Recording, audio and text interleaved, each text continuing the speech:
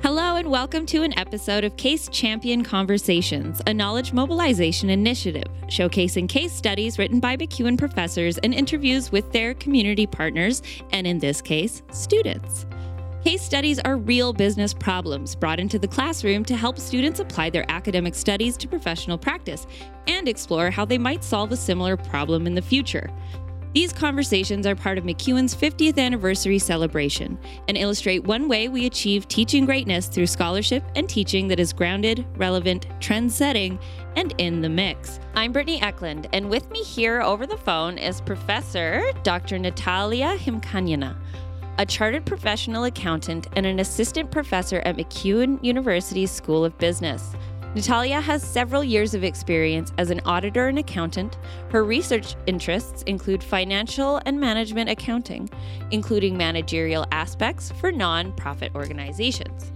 Joining us in studio is Mr. Ken Keenleyside, the treasurer of the Edmonton Opera Association and the treasurer and director of finance for Delcon Group of Companies. He has 35 years of experience in commercial banking, with the last 24 with the HSBC Bank Canada. Today we're going to be talking about the case Edmonton Opera, Accounting, Financial Analysis, Crisis, and Resilience. Thank you, Ken, for joining us in the studio, and Natalia for joining us over the phone.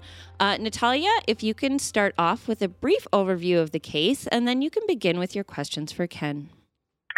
Thank you very much, Brittany, with such a nice introduction, and I'm really happy to be with you today. We are going to talk about the case, and it exposes students to the real-world situation as it may apply to a non-for-profit organization, and this is very much in keeping with MacEwan University as an applied science institution. So Edmonton Opera Association was founded in 1963 as a non-for-profit art organization, and it aims to provide audience with compelling productions that combines music, sounds, and theater. And over the years, Edmonton Opera had been successful in providing its service, but in 2020, everything had changed. Just when it had almost recovered from a deficit reported in 2012, the global COVID-19 pandemic occurred, and an economic slowdown followed. So the Edmonton Opera's board of directors thought to understand how the pandemic would impact its operation. And to this end, it assigned one of its board members who possessed a financial background to conduct the financial statement analysis. And that is where the decision must be made. Analysis of non-for-profit orientated organization differs from that of profit-driven companies, rather than focusing merely on increasing returns to shareholders as profit-orientated organizations do. Non-for-profit organizations have concerns such as making social impact, improving the community, advancing other philanthropical efforts. And evaluating the social impact is not easy, and this analysis aspect is viewed as a practical gap. There is no common agreement among academics and practitioners on a set of ratios suitable for non-for-profit organizations, and often ratio selection depend on size, purpose, operations of a specific non-for-profit. So as a result, non-for-profits rely on budget compliance, attaining grant conditions, and regulatory fulfillment. So on top of that, there is no benchmarks available to complete a cross-sectional ratio analysis comparing the performance of Edmonton Opera Association performance, for example, with other arts organizations of similar size peers. So as a result, financial statement analysis of non-for-profit organization based on Edmonton Opera activities is viewed as one of the principal issues of the case and unique learning tool for students and practitioners. So, and now I would like to ask questions. Mr. Keenleyside, do you believe that financial statement analysis is essential for organization and its stakeholders, for example, for its donors? For sure. I mean, everybody that is providing funds to the Edmonton Opera, whether it be a personal donor, a corporate donor, or federal, provincial government grant providers, they want to make sure that we're using the funds in a very effective and the most efficient way that we can. So the only way to have that third-party validation that we're using the money prudently is through financial statements. What are some of the challenges of financial analysis and of performance evaluation of non-for-profit organizations that you can share with us? Well, and in particular with Edmonton Opera, there's so many nuances to putting on a production. And before I was involved on the opera board, I would never have thought of how many pieces go into every production, and those pieces differ materially from production to production. So you can't even meaningfully compare budgets for one production to the other.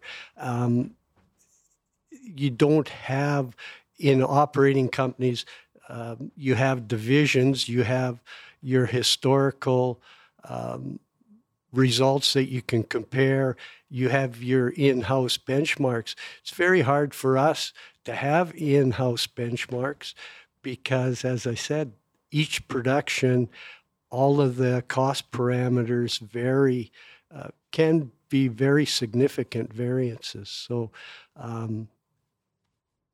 that's our biggest challenge.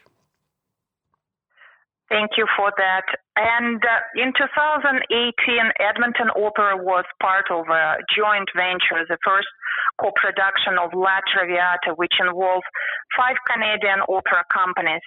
And we do understand that collaborative operations promote financial stability through enhanced capacities, cost sharing, additional networking, and among other things. What are some of the challenges and risks associated with the joint ventures? And on a side note, maybe you can share with us how this risk can be mitigated. Okay, first of all, you've got 5 different organizations. We're all in the same business, so to speak, but we all have different cultures within those organizations. We have different management styles. So there can be a communication challenge in that we're all speaking English, but are we speaking the same language? So to me, that was probably the biggest challenge. But I think everyone got on the same page pretty quickly where we could see the benefits of a cost-sharing situation. If we all put on the same show, but came up with the sets and costumes independently, the costs would have been prohibitive. So we were able to spread those costs over 5 cities, which make it much more cost effective and certainly a better use of each organization's cash. As it turned out, it worked out really well, and part of that was that we had a loan from Opera Canada, and there was very clear contractual agreements in place relative to how the loan would work, first of all, and how it would get repaid, and what the responsibilities of the 5 opera companies were. So we went in with pretty clear guidance on how this program was going to work. Excellent. So this case was written as a field-based case, and there is a belief that the field-based cases where the source or case source and its data rests with a real organization, these cases are more effective than other types of cases, such as like published source case. Do you agree with this statement? And if yes, why do you think so? For sure. I definitely agree. Remembering back to the day when I was a university student, which may have been a while ago, the key factors, the key learnings in any case study always resonated with me and my co-students way better when we knew we were dealing with a real entity rather than a hypothetical situation. It led to a lot of things that we could do. We could actually go talk to the management and staff of that company. We could talk to customers, trade suppliers, that sort of thing. So as a young student, it really helped us build our confidence dealing with outside people, asking them questions, and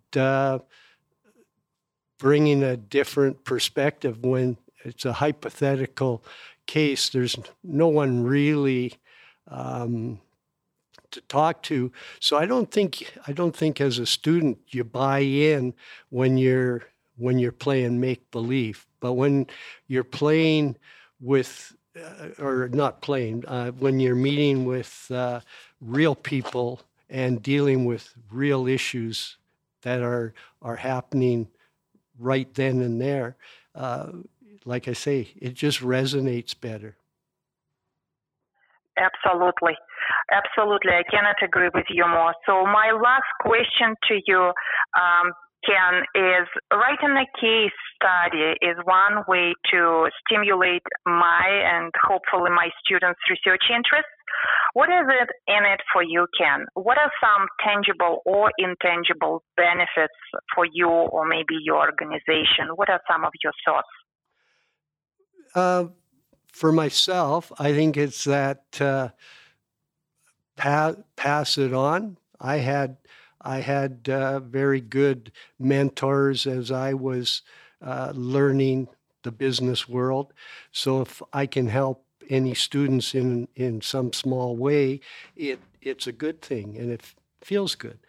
For the opera organization, to me, it's a huge win because our demographic is getting older.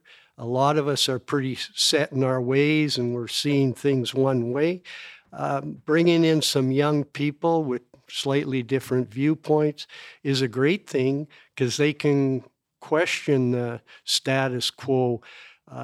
So bring some different ideas that we have to take a look at. And also, it's a great thing for the opera for younger people to learn about us. And the more they learn, they could really start enjoying this art form as well. So to me, this is a great win-win. Thank you, Ken. Always pleasure working with you. Thank you very much. This has been an episode of Case Champion Conversations. Support for the conversation is provided by MacEwan University's 50th Anniversary Celebration Committee, the School of Business, and the Faculty of Fine Arts and Communications.